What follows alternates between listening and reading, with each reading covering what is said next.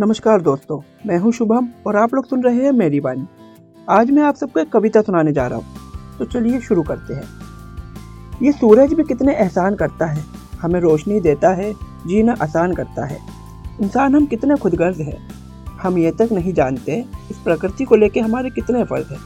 कि इंसान हम कितने खुदगर्ज हैं, हम ये तक नहीं जानते इस प्रकृति को लेके हमारे कितने फ़र्ज हैं। जिसमें कभी हम खुली सांस लिया करते थे वो हवा अब जहरीली हो गई है। कि जिसमें कभी हम खुली सांस लिया करते थे वो हवा अब जहरीली हो गई है। और ज़रा ध्यान से सुनना, ये बात अब और गहरी हो गई है। चलो अब मैं तुम्हें इस गहराई के अंदर में लेके चलता हूँ। मैं तुम्हें अपनी आँख के समंदर में लेके चलता हूँ। मेरी आँखों में तुम्हें एक फ़कीर दिखेगा।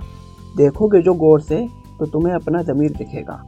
मेरी आँखों में तुम्हें एक फ़कीर दिखेगा। देखोगे जो गौर से तो तुम्हें ज़मीर दिखेगा। देख के अपना ज़मीर तुम घबरा मत जाना।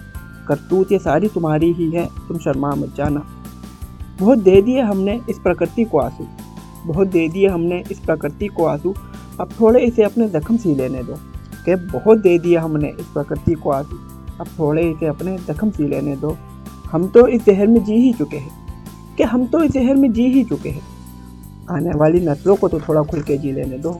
Thank you so much.